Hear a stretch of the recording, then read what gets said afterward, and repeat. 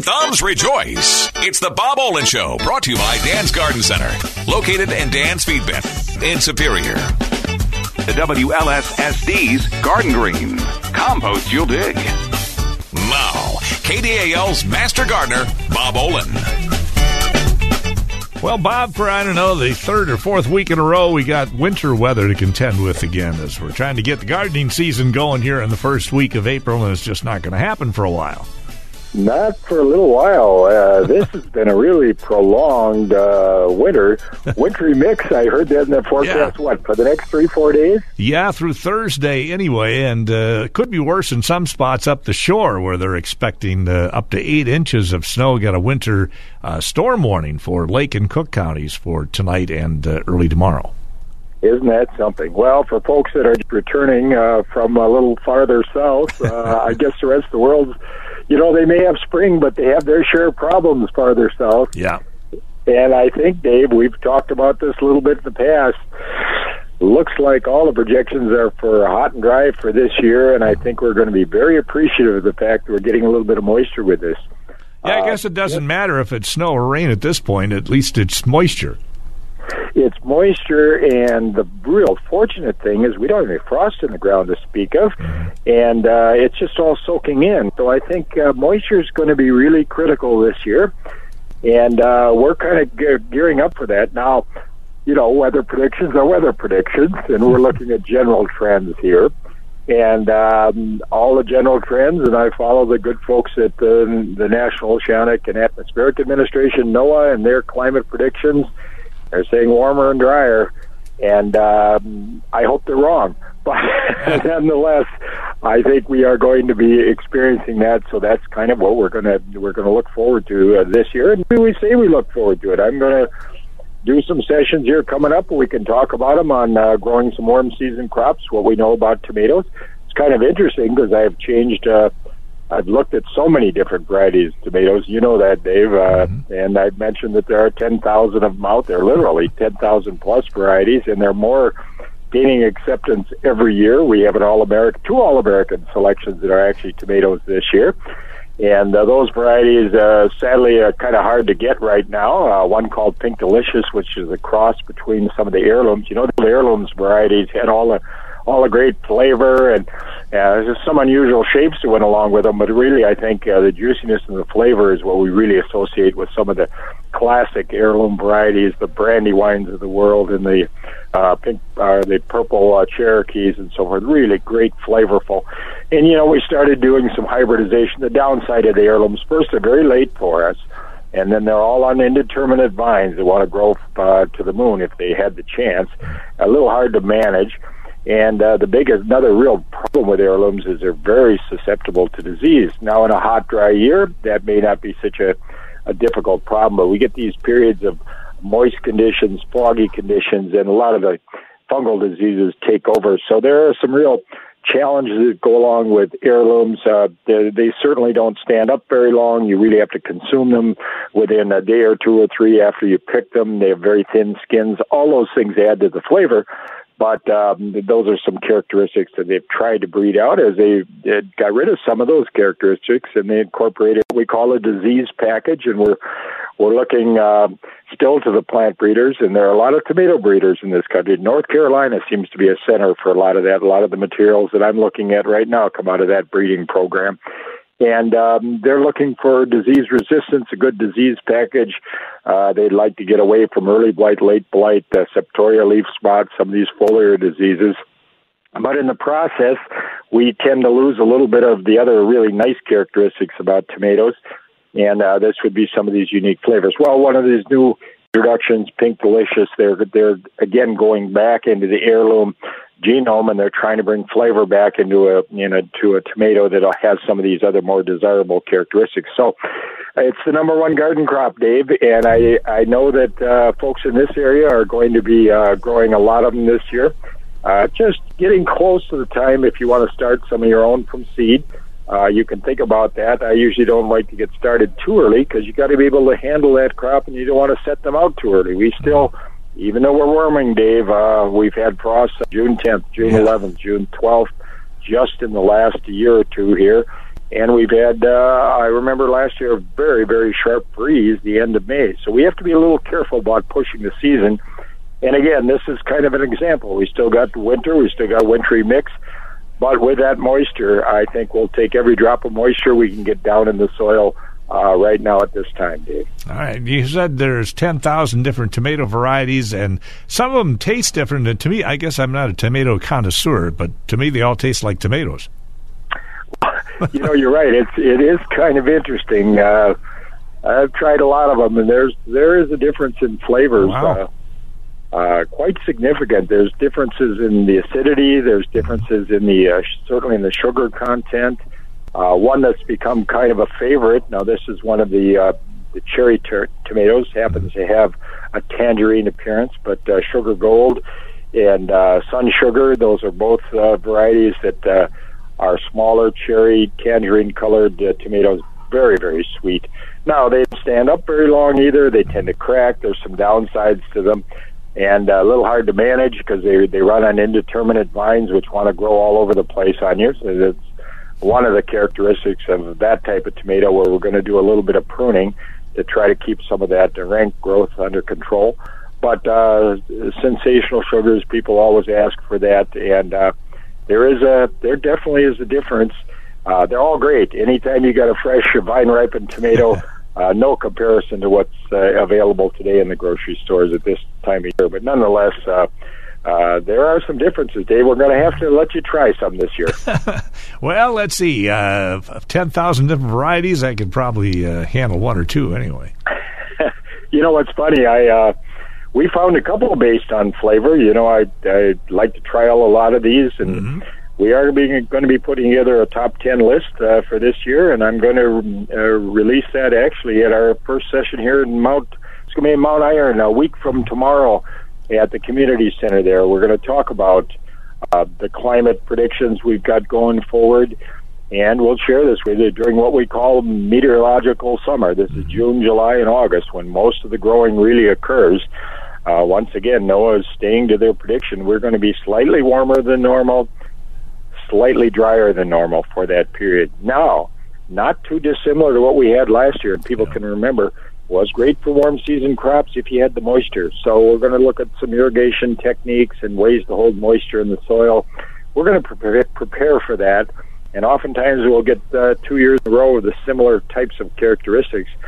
You know, I pulled up those statistics about what we had last year, and again, we had warmer temperatures, warmer day temperatures by about 3 degrees, warmer night temperatures by about 2.5 degrees, and overall during the growing season, the average temperature was warmer by about 3 degrees, but still, our average temperature was just about 68 degrees. It's still considerably cooler here. We still have a cool season climate compared to what the averages would be other places. But the real definitive characteristic that was kind of shocking last year is during the growing season, we were down about 5 inches of precipitation from about 12 to about 6, almost 6.5. So we really were very, very dry until the fall rains came. We did get some relief in the fall, but when we really needed it, we really would like ideal conditions when those plants have lots of daylight. So anywhere from about June 15th through the end of July, this is when we really want to have ideal growing conditions. We kind of gear around that time because that's when sunlight's available. That's when the plant is pushing out lots of green growth, and from that green growth we get all these sugars that are produced. So, but during that period, we were very, very dry last year, and hopefully that part of it won't repeat. But once again, the predictions are for another dry year. So we're going to prepare for that and hope all the predictions are wrong. We get a little more moisture this year, which would help a great deal. Tell us a little bit about that Mountain Iron event. How do we need to sign up for that, or where do we go? Yeah, this year, because we're coming back together in person, we're going to try to space people, so we're going to have to limit the number of people that enroll. But the easiest thing to do, St. Louis County Extension, it's the Virginia office, 218-749-7120. You can give them a call. Certainly get on their mailing list, and there's also a website opportunity to register, but I would definitely pre-register for that one. Just Google St. Louis County Extension Mount Iron, you'll see gardening events, And I'm pretty excited about that. I've got 2 colleagues that are working with me on it, and a commercial greenhouse grower. We did pepper research last year, Dave, and ripened a lot of peppers, and we've got varieties for you. We've got techniques. Anytime you do some actual bona fide research, it doesn't always turn out like you anticipated, but we took a lot of numbers and looked, and I think we've got a little better handle on how we can ripen some of these peppers. I give you some nice red, yellows, orange, purple peppers. So we're going to share that those techniques and that data. Going to look at tomatoes specifically, and then we're going to really orient toward how we're going to manage these warmer growing conditions. All right, first big gardening event of the season, so I want to make sure to get registered for that one. That'll be the first one for us up on the range. We'll be back down at Duluth on the 23rd of April, but that one should be a good one. Always get good attendance, and but I would get in there. We're going to have to, the space people probably cut enrollment to about 50 people or so in that one. Very good. Hey, we'll take a break and be right back. More of the Bob Olin Show here on KDAL. And we're back, more of the morning show here with Bob Olin. Good to have you along, Bob. And over the past weekend, you had the Home and Garden Show down at the Deck. Lots going on there as well. And I noticed one of the presenters there had the, I guess they call it, what, hay bale gardening? Have you heard of that? Oh, we actually did several sessions on that here, actually. And I know the individual you're talking about. Yeah. He's kind of made a name for himself, running around and doing his thing. We've done it. A lot of people have tried it. Basically, the concept is you're going to use hay bales, and, that's basically fiber and a lot of carbon. So you've got to condition those bales, and that's going to take some good fertility in the bale prior to planting. So you've got to get some of that to break down. You've got to get a lot of a balanced fertilizer, probably a 10-10-10 with water in there prior to planting your plants. So then you put your plants in there. And where I really think that, and I don't mean to discourage anyone from trying it, I've tried it. A lot of folks have. And I think it might work best for people that don't have any mineral soil to work with. In other words, you got an asphalt drive, and that's your open space where you've got full sun where you want to grow your tomatoes, and how on earth am I going to do that? So I think stacking up a couple of hay bales there, and you've got to get them stacked, and you've got to get a support system, and so there are some. It's like a lot of things. It is unique. It will work for you, but from my perspective, if you've got some either containers available or if you've got garden space with good sun, that would still be my preference. But nonetheless, it's fun. You can give it a try, and properly managed, it will work. Now, if you don't condition those bales, and you just try to put this in that straw, or if you don't manage your water, because that can dry out very quickly, and it's elevated, it's above the ground, there's not much of a reservoir there, so water management is going to be extremely important there. So there are some little caveats that go along with that system. There's no magic system, but it certainly has a unique aspect to it, and it can work particularly if you don't have good garden space available. Yeah, a lot of folks also try the upside-down hanger type deals. Well, yeah, you can do that with tomatoes, and that became kind of fun with some of the indeterminate hanging tomatoes and so forth. So, yeah, there's a lot of, and there are different growing systems, wall types out there, and there's some water feeding systems, and I think some of those might be important in a year like this. And just about everybody can find something that works in a limited amount of space. You're in an apartment, you got maybe a little balcony space with some sun, and I think some of these other container growing techniques can be useful for you as well. Gardening, Dave, is the number one hobby in the country, and it depends on what kind of survey you follow. I found one survey where they said eating is the number one hobby. That may be. We all like to eat, but I think they were referring perhaps to eating out there. But certainly for what we would consider hobbies, it is the number one, particularly in the Midwest, where we come from an agrarian and agricultural history and an important part of our economy, feeding the world and so forth here. So we've got that in our DNA, and it certainly is a great big hobby here in the Northland. Even better to grow what you eat, I guess. Well, we're talking food prices. That's another factor this year, which I think is going to drive demand. I cannot see food coming down. It was kind of interesting, one of our sessions, and actually we're going to do a little something at Mount Iron, too. We're going to give everybody a sunflower seed pack. That's the national flower of Ukraine, so we're going to get some great sunflowers repacked, the giant mammoths, and but it's interesting, 13% of the world's calories went away with the war over there in Ukraine, so that puts pressure on grain supplies everywhere, and grain, of course, goes into not just direct human consumption, but into all of the meat animals we have out there. So it's going to be a little tight. I cannot foresee food prices coming down in the near term. Markets eventually regulate. Hopefully we can get that resolved and get some crops planted. Ukraine is the breadbasket of Europe.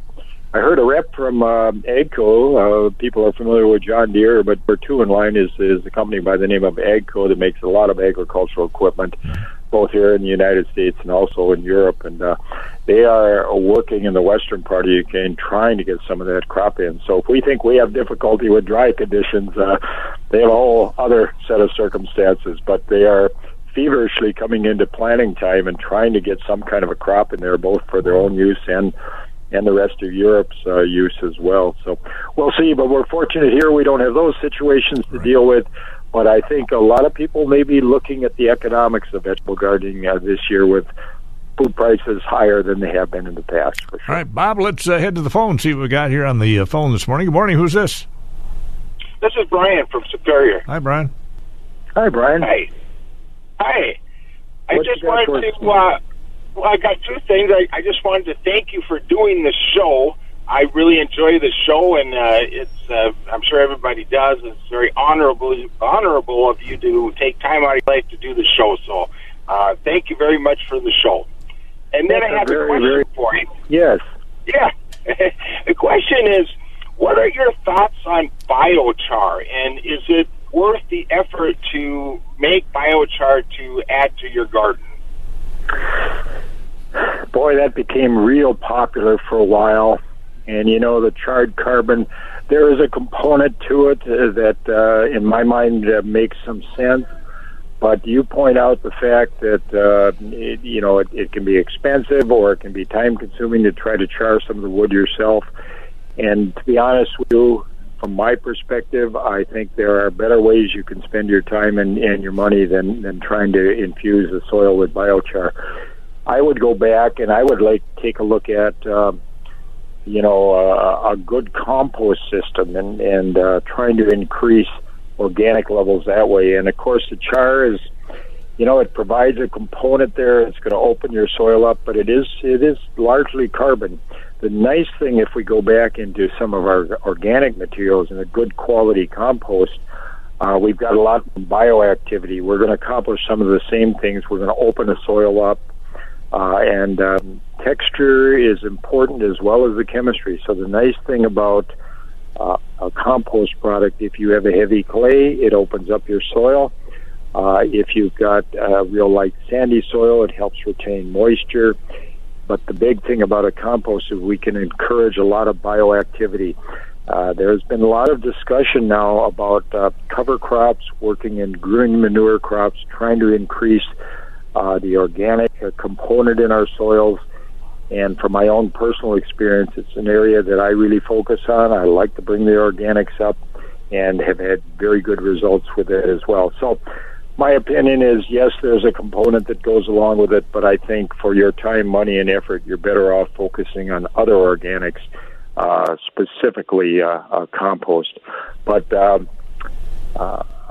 want to go back to your original comments. I thank you very much for your interest in the programming, and we do this just to help folks out a little bit, and I'm really glad that you appreciate that. Nice comments that you had there. Thank you.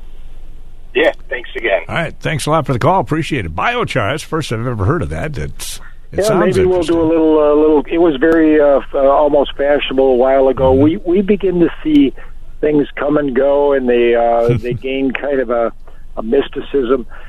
One thing, and I'll mention it going back to what we're going to do at Mount Royal, my colleague and I, we're going to take a look at some of the real basics of growing. We're going to go back in our first session because we're talking about how are we going to adjust to this changing climate. And one way we adjust is with just optimizing what we do know about how plants grow and how we can provide everything they really need. A quick look at what we can do for pH, for nutrients, for organic components, for managing that green plant in a manner that it can respond as well as possible to this changing environment. But certainly there are components that come in from time to time, biochar being one of them. For a while, people were kind of excited about it, but from my perspective, as I mentioned, I think there are better ways we know we can get to performance. What I like about organics in the soil is we get more activity, and soils are very complex. We're taking nutrients, we're breaking them down into forms that the plant can kind of utilize, and this is all done by microbial activity, principally bacteria of a number of different types, but also fungi working in there. So we get this activity that comes from a more viable organic source like active composting. Yeah, when I heard biochar, the first thing I thought of was like a forest fire helping to renew maybe a forest area, but might be a whole different thing.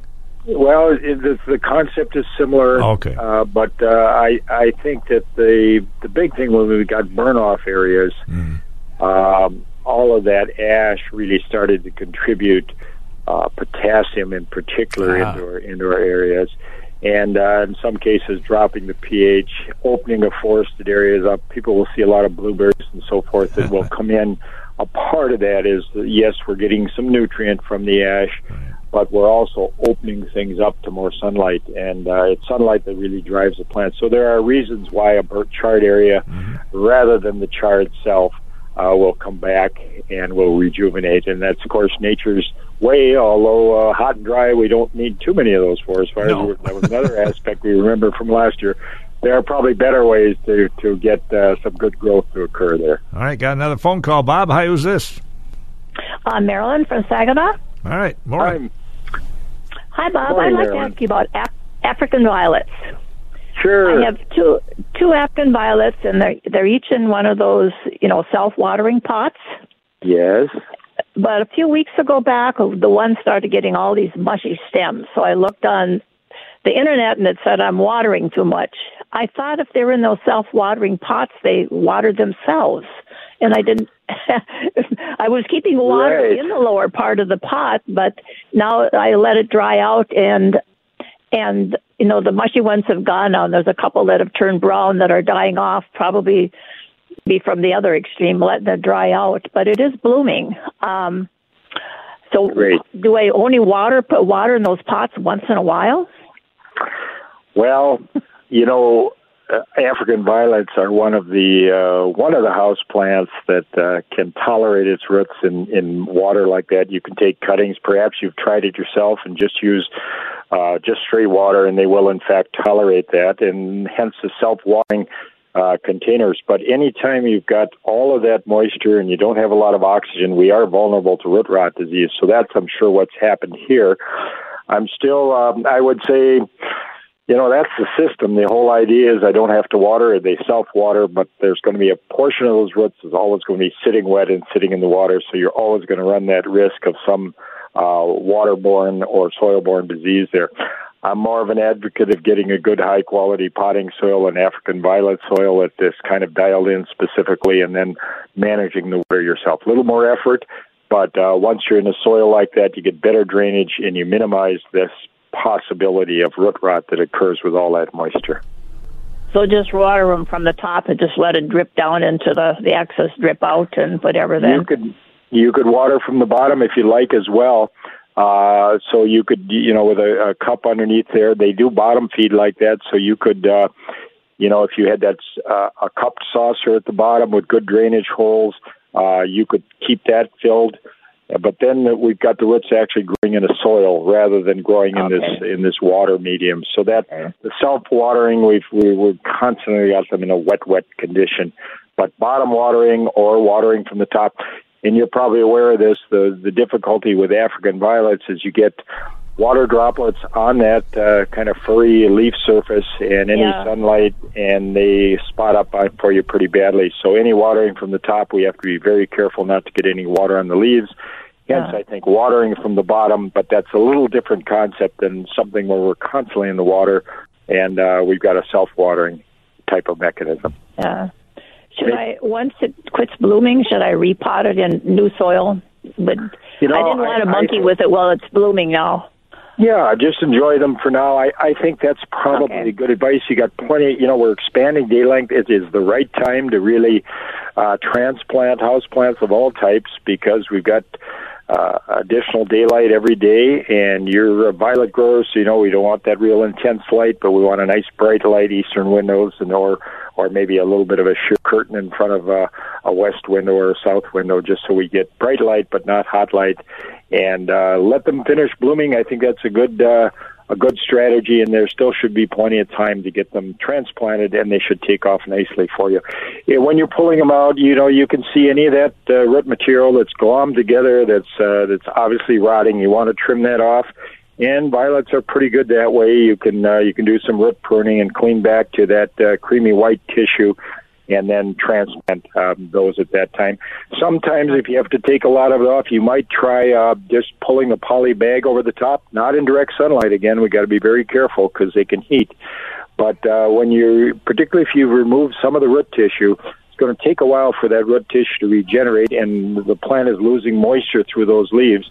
So if you can increase the relative humidity around the upper portion of the plant until we get some root regrowth there, that will help. You can do that by finding an area in the house where there's more relative humidity, or you can pull a clear poly over the top, which will increase the relative humidity, but you have to be extremely careful that you're not in direct sunlight, otherwise that'll superheat on you. But both of those techniques, a little more relative humidity on the leaves until we get that root system regenerated. Okay? Okay.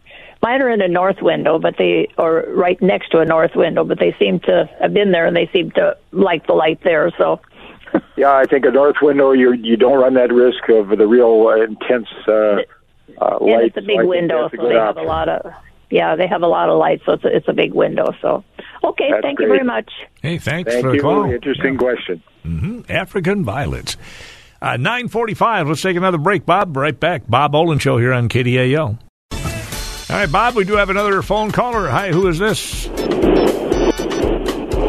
Hello. Can you hear me? Just barely. Who's this? This is Jan from Carlton. Okay. And I wanted to ask, I have a strip of land out right in front of my house. It faces east-southeast. It's about 20 inches wide and, 40 feet long. And I wanted to plant, I was thinking of hydrangeas and rhododendron, since it won't get, afternoon sun. And I was wondering if blacktop right in front of that's going to be an issue, or if it'll just grow right under, and if I'll be okay there. It gets a lot of early morning sun, and so it'll get sun up till about noon probably. Okay, boy, that's a good question. If hydrangeas have gotten a lot of attention. We've got some of our basic standbys, the snowball bush and the some of the other hydrangeas that have been with us for a long time. They're good and durable.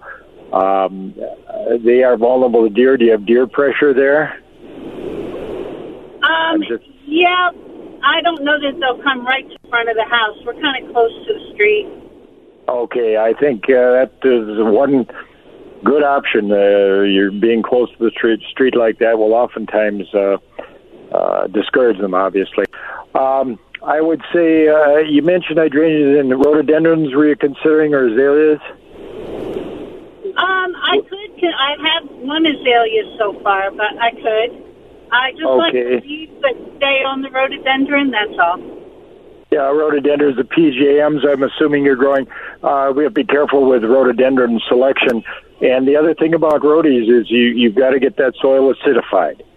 So you might, I think they make a real attractive early spring bloom, the PGM rhododendrons in particular, but you're going to have to drop your pH when you plant them. Most of our pHs, and down there you're probably slightly acidic into the pH of about 6.5, but you got to get down to about 4.5. So you want to plant that with aspen, sphagnum, peat moss when you put those in the ground, maybe some sulfur, just elemental sulfur working as well.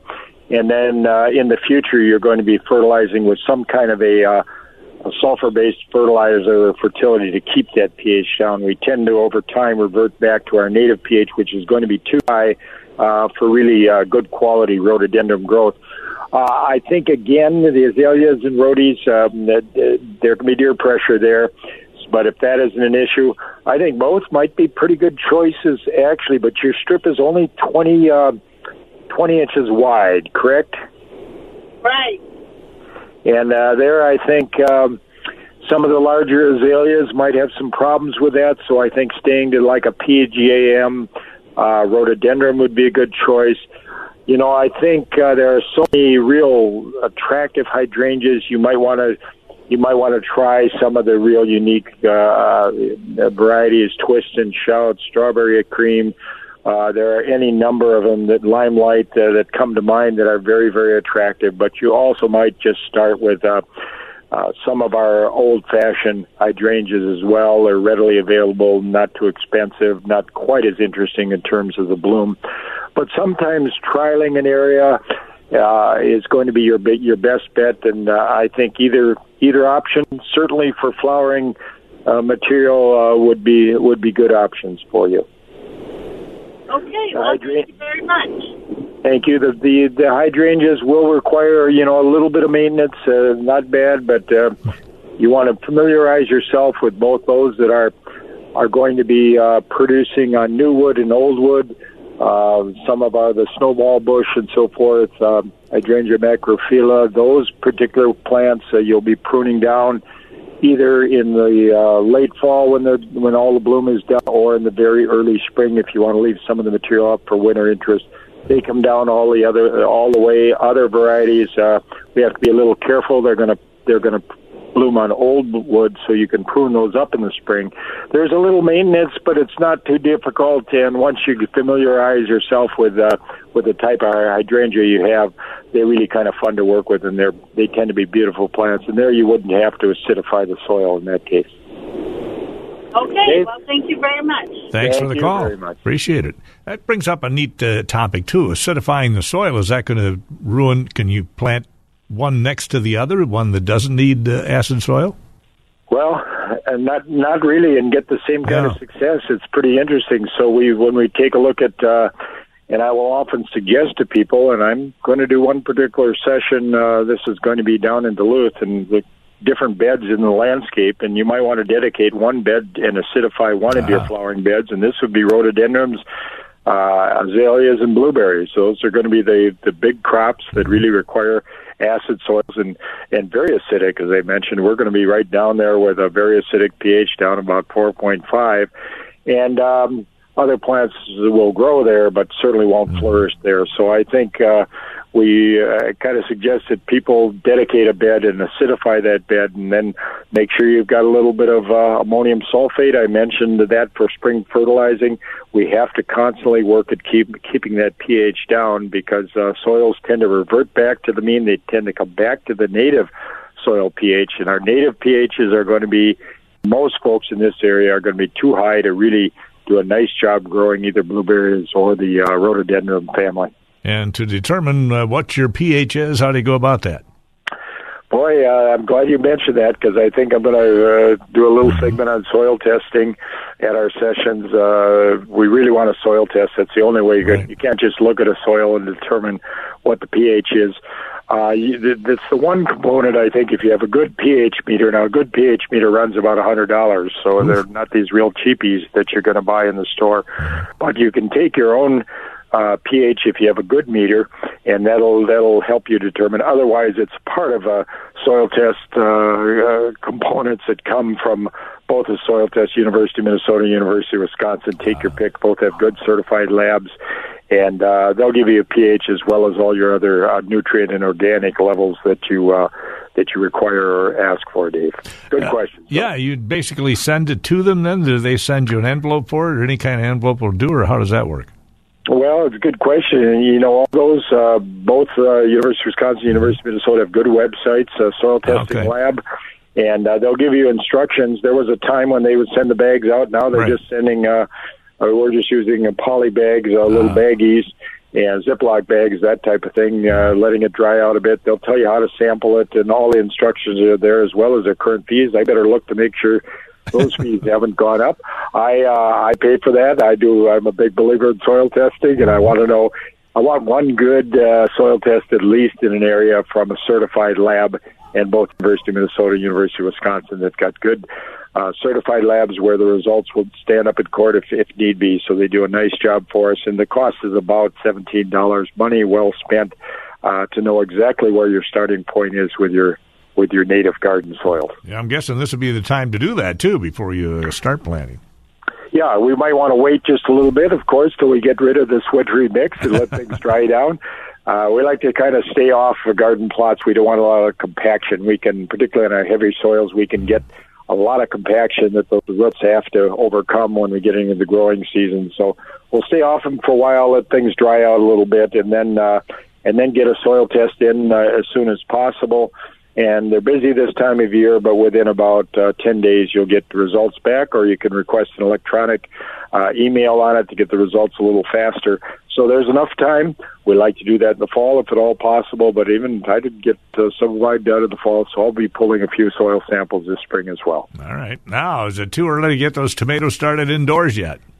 Just a little bit. You're going to have to manage that growth. So I'm targeting about the middle of April, about April 15th or so. All right. Hey, we got one other quick call here, hopefully. Hi, who's this? Dan Vaudreuil. Hi, Dan. Go ahead. Hi, Dan. Yeah. Thanks, Bob, for all you do, and both of you, for that matter. Couple quick questions. I'm looking at trying to throw in some blackberries, and I see there's thornless and unthornless, and I'm north of Duluth, so definitely probably borderline 3, almost 2, I guess, below Hibbing. And then one other question. I've got, I'd like to try to start some mountain ash just for berry trees in the woods and stuff. And I collected a bunch of berry heads this spring that were hanging on the tree, and I'm wondering, would those be viable if planted? You know what you want to do with those? Have you dried them out? Have you kept them inside at this point? Yeah, they're pretty much dry now. Okay, let's do this. They're going to require you're going to have to break the cold dormancy. So you're going to take that seed. You can peel off a little bit of the pulp, get down to the seed. Don't do any damage to the seed, but get rid of the pulp. Let's get it layered in cold sand today or tomorrow as soon as possible, or damp sand, I should say. Just take a cake pan, layer an inch or so of sand, layer in your seed, inch or so above that, and keep it moist. You don't want them sitting in water. And then get that in the fridge for about 60 days. So we got to break the dormancy on it, and then you could take those out. I'd probably start them in a seed plant with a seeding mix. So you can buy a seed mix and let them emerge. Plant a lot of seed because there's always some viability issues. We get a smaller percentage, of course, that germinates. And then you might even want to transplant those into a larger container. And then ultimately you can set the seedlings outside. But you're going to have to go through some kind of a cold. You got to get rid of the winter dormancy there, or the cold dormancy. So you do that by getting them in the fridge and damp sand. The seeds have hung on the tree for the winter. Oh, they were on the winter for the winter. Okay. Yeah, I picked them. They might be okay. You know what usually works best is when they fall to the ground, or a bird picks those up and then excretes it, and they get down in the ground. We probably, it's a combination of temperature and moisture that breaks that dormancy. So you want to give them a try. I would just go ahead and give them a try, but I'd also try this cold stratification process that I talked about, layering in some damp sand, and try to break that dormancy that way as well. I'd probably do a little bit of both. Some of both. I'll try some of both. And then as far as blackberries, do you have a recommendation as far as what...